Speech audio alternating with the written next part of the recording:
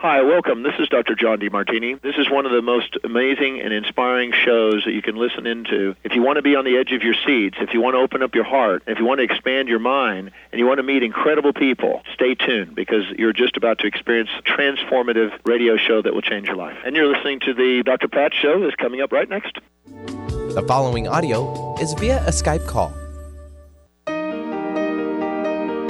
Welcome to the Dr. Pat Show. Talk radio to thrive by. Powerful, inspiring, and coming to you live, bringing you stories of people like you and me, busting through and living life full out. Get ready to dare to wonder what your life would be like if you knew you could not fail.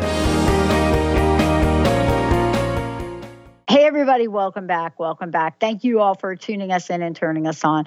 You know, a little bit ago, I had the opportunity to have a very, very short interview with Lauren Marino. And the interview was about the book, her book, What Would Dolly Do? How to Be a Diamond in a Rhinestone World. And I was so taken aback by not only Lauren, but by the book and by the message. And one of the things that I remember is growing up with a mom, first of all, who was from the South, and second of all, who so loved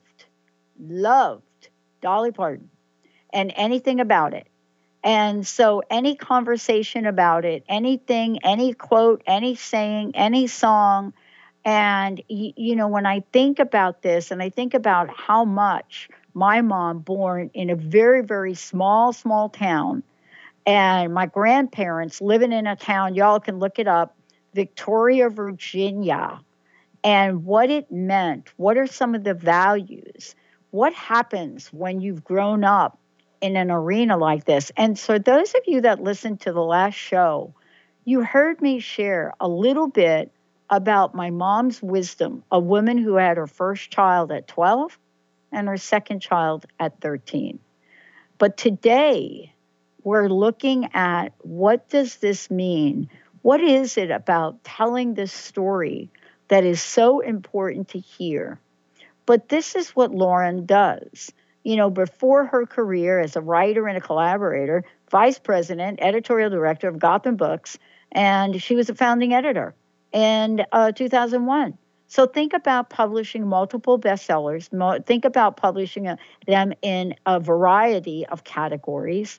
And think about how immersed one gets in the world of writing, publishing, ghostwriting, and being somebody that knows how to take the written word and tell a story. Now, here's how this is so relevant to the world we live in.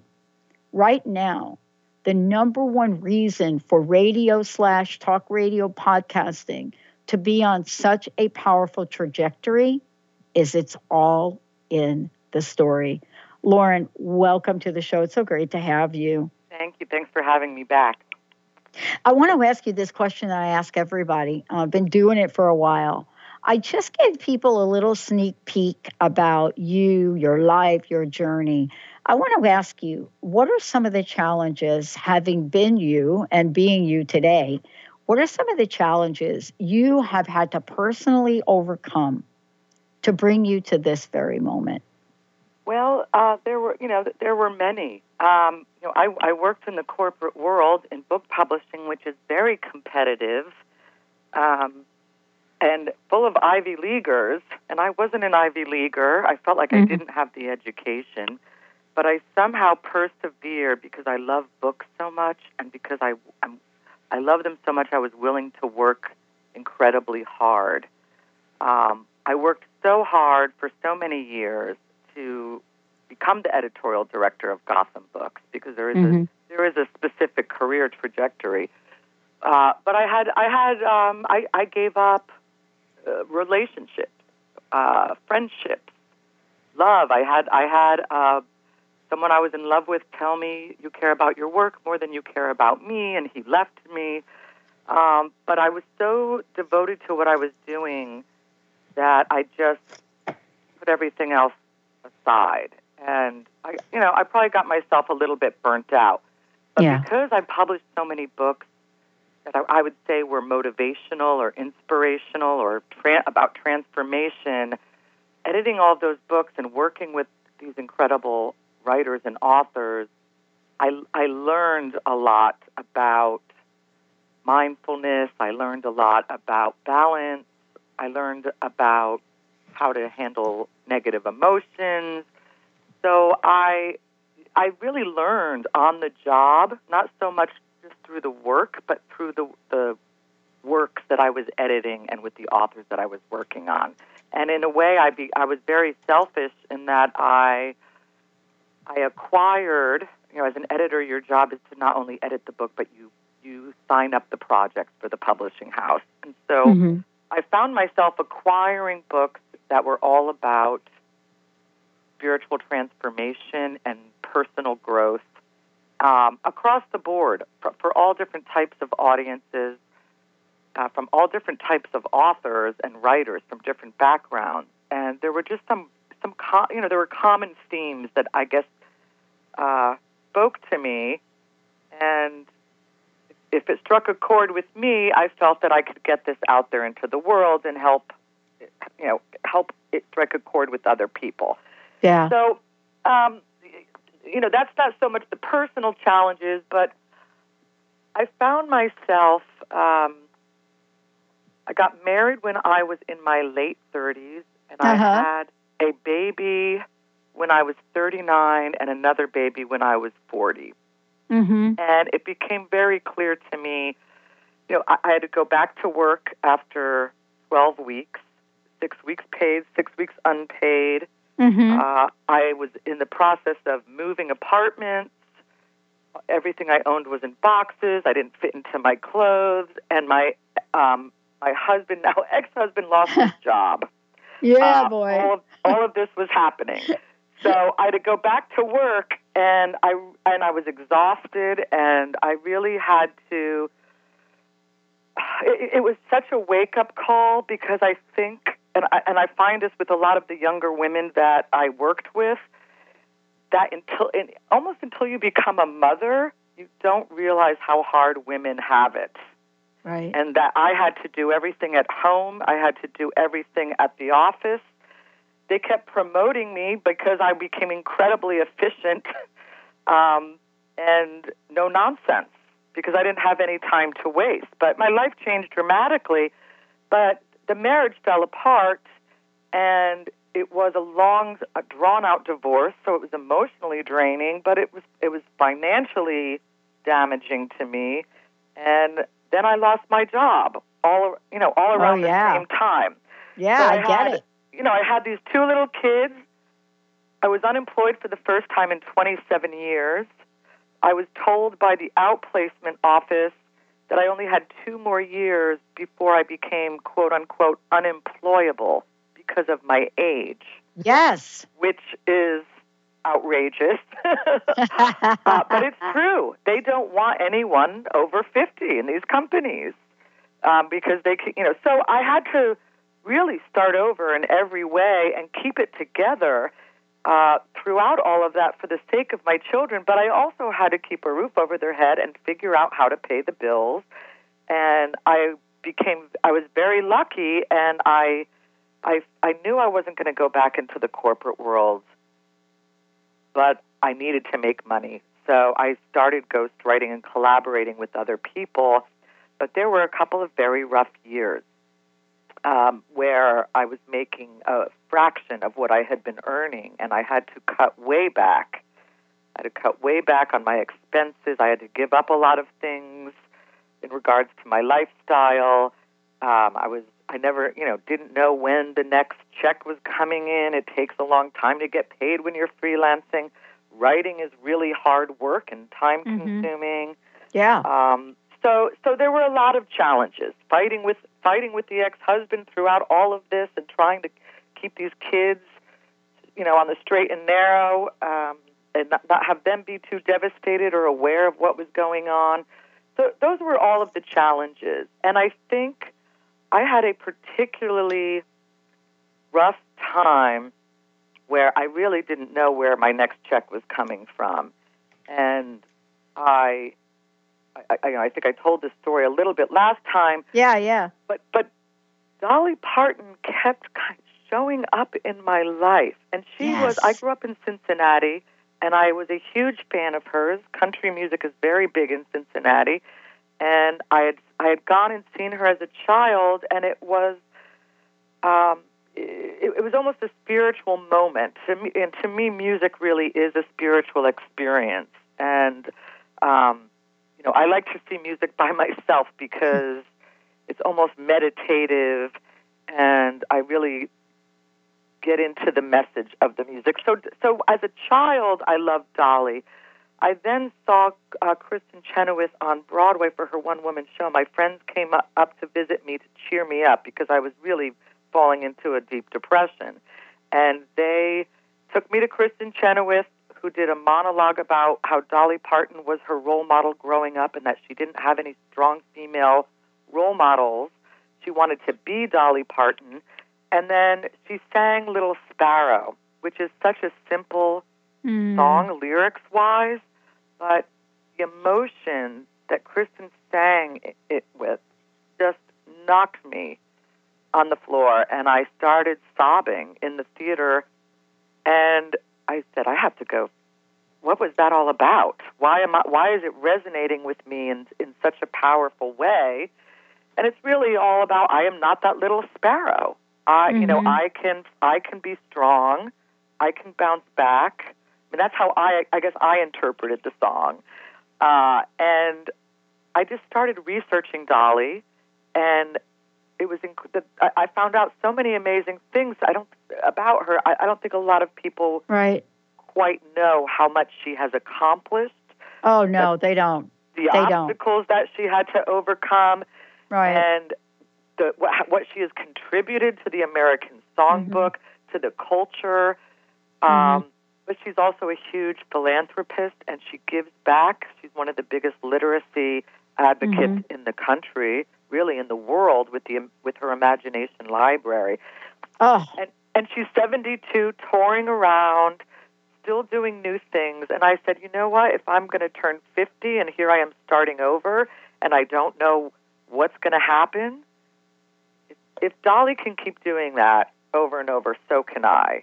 And absolutely. If she can keep reinventing herself every decade and exploring new avenues and going into different parts of her professional life, so can I. And it's a learning curve, but she inspired me to do it. And so the incredible joy is that I've been writing in journals and writing like little books since I was a tiny child, since I learned to read and write. I've always been a writer. But I had a 27-year career helping other writers get their words out into the world. So the Dolly book is my book.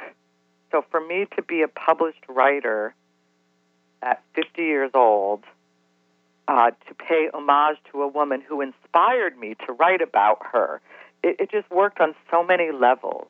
She helped me fulfill my own dream of being a published writer through her lessons. Yeah. So let me tell you why I love what you're talking about. My friend Ruby Betty does a regular show with us, and we were talking about the power of recalibrating in the cosmos. Dolly Parton is one of those people that I'm a girl from the Bronx, New York, whose dad happened to remarry after my birth mom passed away.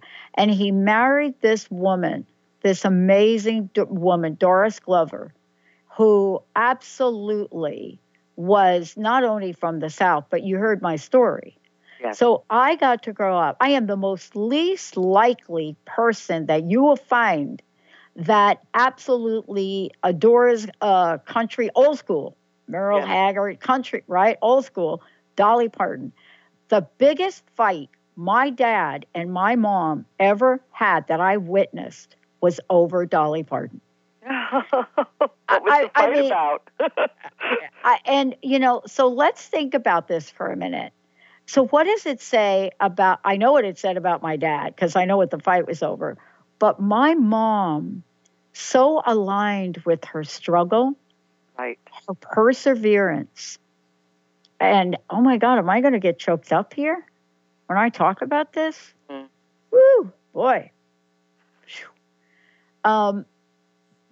She'll do that to you.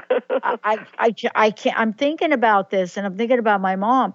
We were 3 girls, and my mom would have us sing songs together as girls, like lip sync, but sing. Right. Because she wanted us to establish a level of self-esteem and confidence. Sure.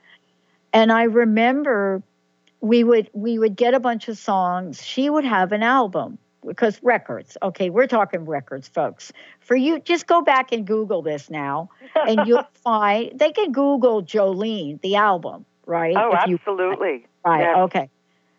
If you Google the album, which my mom had, right? There's a little song on that album that she had the 3 of us girls sing. So we had to learn 3 songs one month. One of them was Connie Francis' song, Who's Sorry Now? Oh, My mother must have been feeling a little like I don't know, lovesick. Who's Sorry Now? And then I Will Always Love You. Oh, yeah. I could not sing a lick. Could not sing a lick. But what my mom was telling us, and I want to ask you about this, she was telling us about a woman who never gave up. Right. My mom knew more about Dolly Parton as I look at this now, even as we grew older together and she passed away very suddenly. She knew so much about this woman, her journey, but she was also acutely aware of how the public would criticize her. Yes. And I want to ask you, from what you've written in this book, can you bring us fast forward to how Dolly's messages are so relevant to the world we live in? And boy, you did a beautiful job. By the way, the book is What Would Dolly Do? And I would love to give a copy of this, Benny, right now. 1-800-930-2819. You did such an amazing job. I want to talk about today and Dolly's messages for today's world. Sure. Yes. Yes. Isn't it more meaningful? Aren't her messages more meaningful now than they've ever been? I think so. So, because the world is in a difficult place, and the country is in a very divisive state. And she started out in the early 1960s, and here we are in 2018, and women are still struggling with the same issues that Dolly had to deal with. There's still. Women are still fighting their battles and have to work harder to get paid less. And, interestingly enough, Margot Price, who's the new up-and-coming or has already arrived, they call her the new Dolly Parton. She has a song out called Pay Gap. And it's all about, pay gap, why are you cutting my dollars in half? Oh. And it's about her as a country music singer. Why is she getting paid less than the men in the same profession? So some of it, it's about what Dolly was doing was saying, I want to own all my own songs. I'm not going to give them away. I value what I do. I'm going to work hard. Elvis wanted to record I Will Always Love You. Yep. And she was so excited. She wasn't a big star yet. She had been on the Porter Wagoner show, but she was just starting her solo career. And Colonel Tom, Elvis's manager, notorious manager, called her, said, Elvis wants to record it. Come into the studio. They had everything planned out. She was bragging about it to everyone. And the night before, Colonel Tom called and said, well, Elvis doesn't record anything that he doesn't own the rights to. So you're going to have to give him the publishing rights. And she just burst into tears and said, absolutely not. I can't. This is one of the most important, meaningful songs in my songbook. So she turned Elvis down and cut to, the 90s when The Bodyguard came out and Whitney Houston turned it into a huge #1 hit. Most people don't even realize that Dolly No. wrote that song. A lot of people think that Whitney wrote it.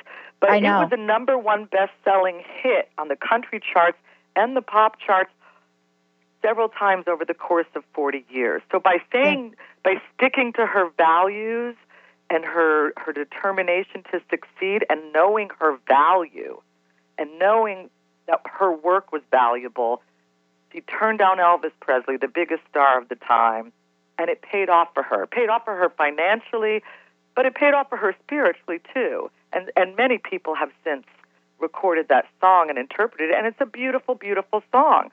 But the song is about her breakup with Porter Wagner, not a romantic breakup, but her professional breakup with him, because she was writing all of the music that they were singing on the show, but it was his show. So he was, they were splitting the writing credits, even though she was the one doing the songwriting. And it got to the point where 7 years with him, she was becoming more popular, and she felt like she needed to strike out on her own, and he would not let her go. And he ended up suing her for $1 million, which $1 million is a lot of money in any day. In the early 1970s, it was a tremendous amount of money, and she certainly didn't have it. But she ended up taking years to pay him back, or to pay him, in order to get out of that show and to go start on her own solo career. And because of her appearance, I think because of the way she looks, I mean, we know about the boob jokes. Oh, yeah. I mean, that was it. That was the fight. Yes. Who is this? She's just she's got big blonde hair and big boobs. Oh, and my dad made one comment at dinner, and I got to tell you, my mom took a plate of spaghetti, boom. No. That is the last time that my dad said anything about Dolly Parton. Right. People don't know her backstory and how hard she worked and what she had to go through to get to where she is. And, she sort of takes this whole, it's an extreme sort of image of femininity, and she was always criticized for it.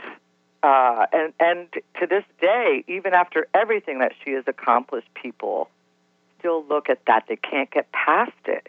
To the incredible talent. I mean, she's written thousands of incredible songs. She's the biggest literacy advocate in the country. She's given away 100 million books to children under the age of 5 who otherwise would not have books in their house. She's employed, half of her home state of Tennessee with all of her businesses. She really just gives back, and she. A lot of people aren't aware of all of that work. They're not aware, because that is the one thing that this is why you and I are talking about. For those of you just tuning in, I'm talking with Lauren Marino. She has written this book, What Would Dolly Do? How to Be a Diamond in the Rhinestone World. This is a must-read for all y'all out there, your children.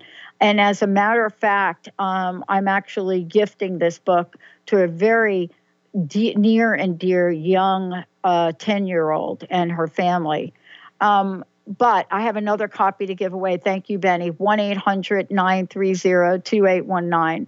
1-800-930-2819. Let's talk about some of the Dollyisms, because I made that word up. I don't even know if that's true. That's what I call them. Is that what it is? Okay. In March, I think it was March, maybe April or March, Dolly had come out for the opening day of the Dollywood in 2018. She came out. Yes. And this is the first time I heard her talk about the fact that she was seriously open to a reunion with Lily and Jane Fonda, Lily Tomlin, about the 9 to 5. And one of the things she says was she's reconsidering. She says, this is her quote, since all this stuff is coming up again with the women in equal pay and all that stuff, she thinks the time is right, she said. And so let's talk about what kind of advocate she is. Because when she was in 9 to 5, the three of those ladies were called hypocrites. All the words that those three were called was mind-boggling. We now know none of that was true. Right. But Right. 95 was pivotal for her and Yes. uncompromising for those three ladies, wasn't it? Yes. And it was her first movie, which is incredible. And she went in there without any acting background. Right. She memorized the entire script. She didn't know Hollywood or the rules of Hollywood. And Jane was concerned that the mostly male crew would not accept her. That they would just think she was a dumb blonde hillbilly.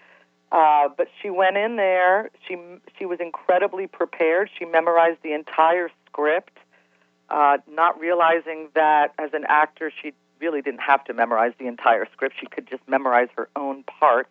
And she ended up not only charming the entire cast and crew with her sweetness, but showed them how professional she was and what a hard worker she was. And she ended up feeding some of the lines to her co-stars when they were fumbling with them. Yeah. And she says she basically just acted like herself. But that movie brought all of these things to light, maybe for the first time. And it's hard to believe. It was 1980.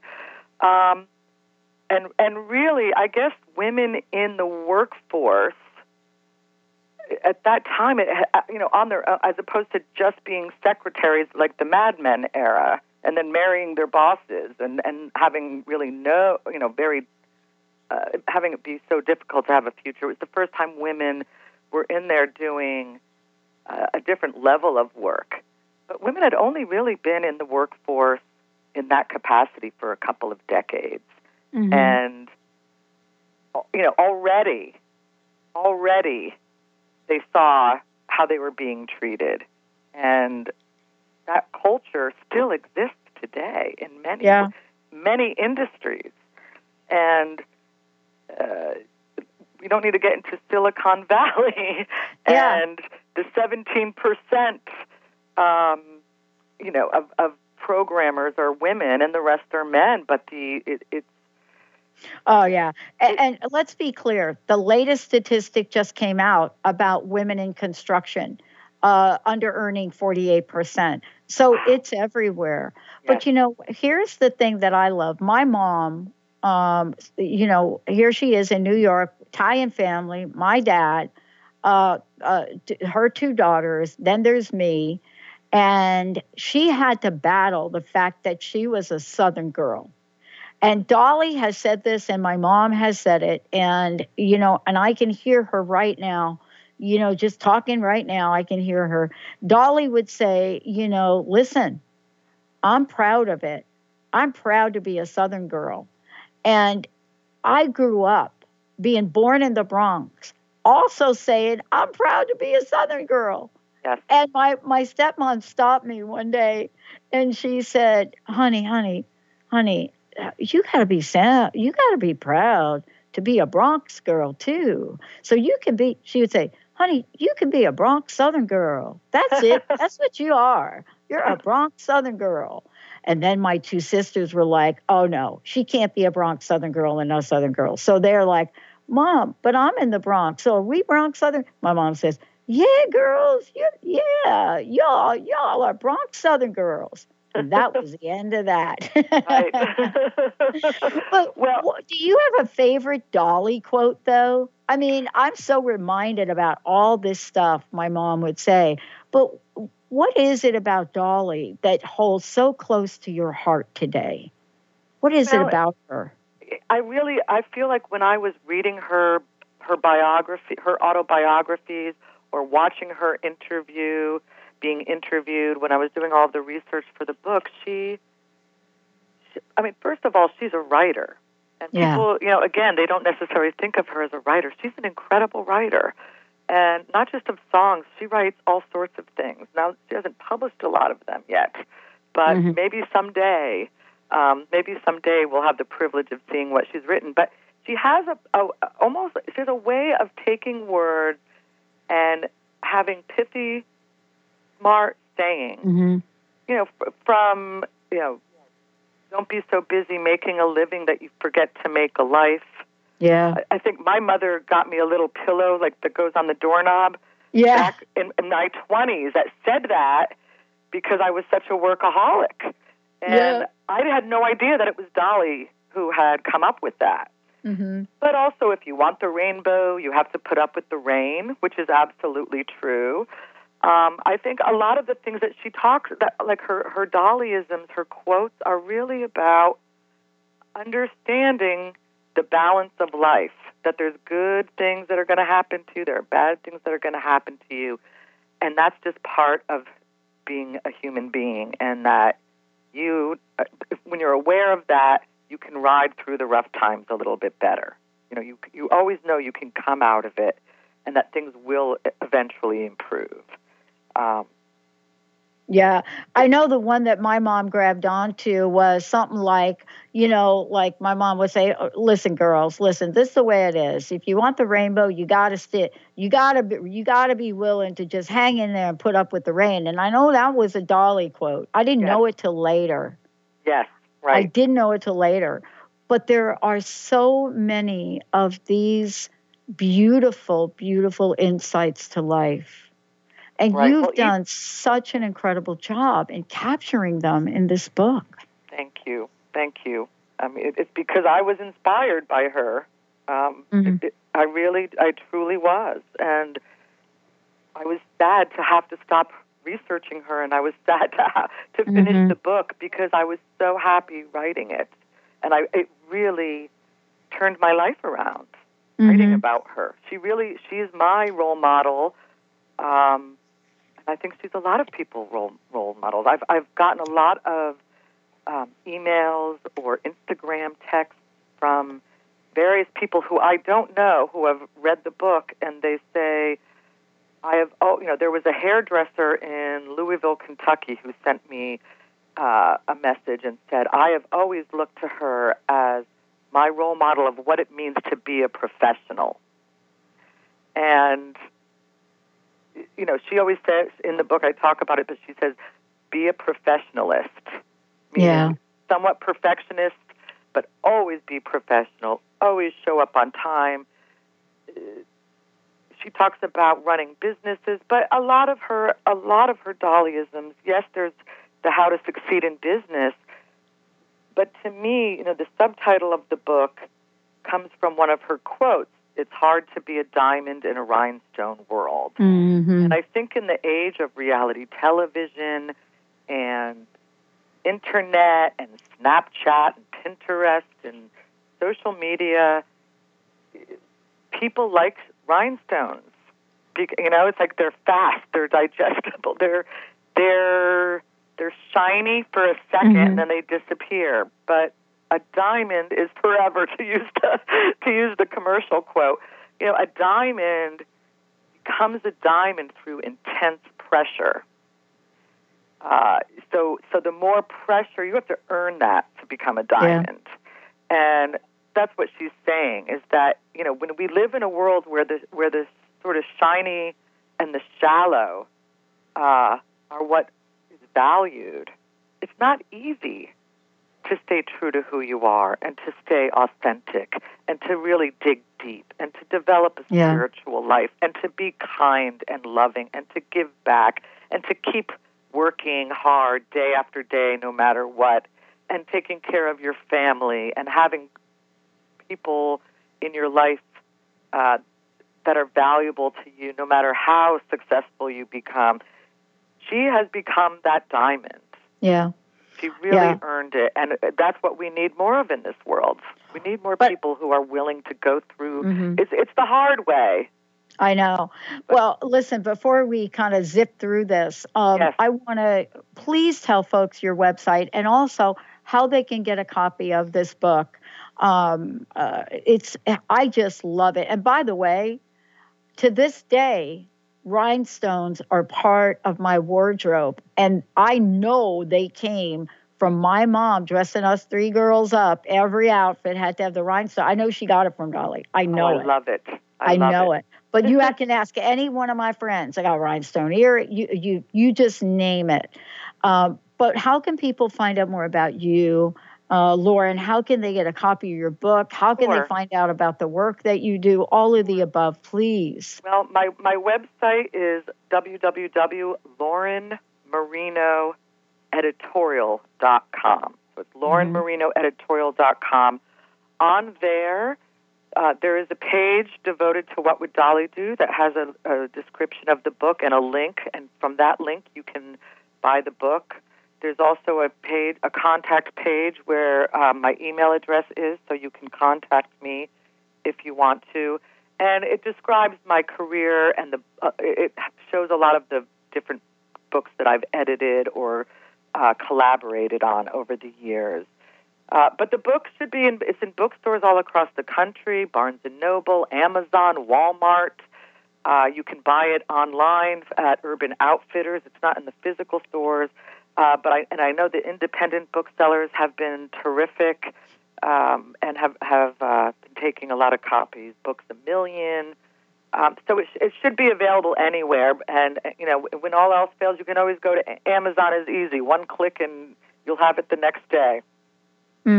What do you think is, last question, what's your personal message? What do you want to leave us with?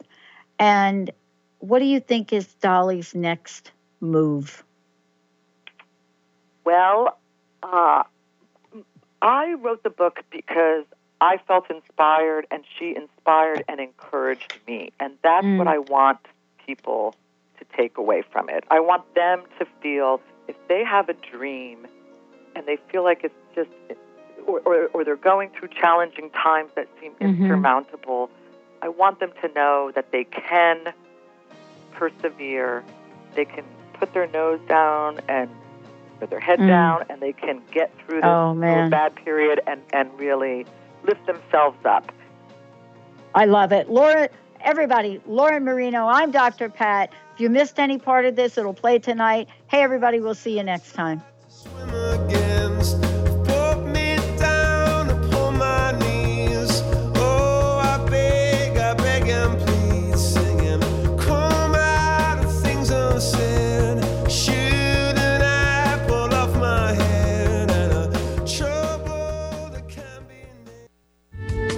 The preceding audio was via a Skype call.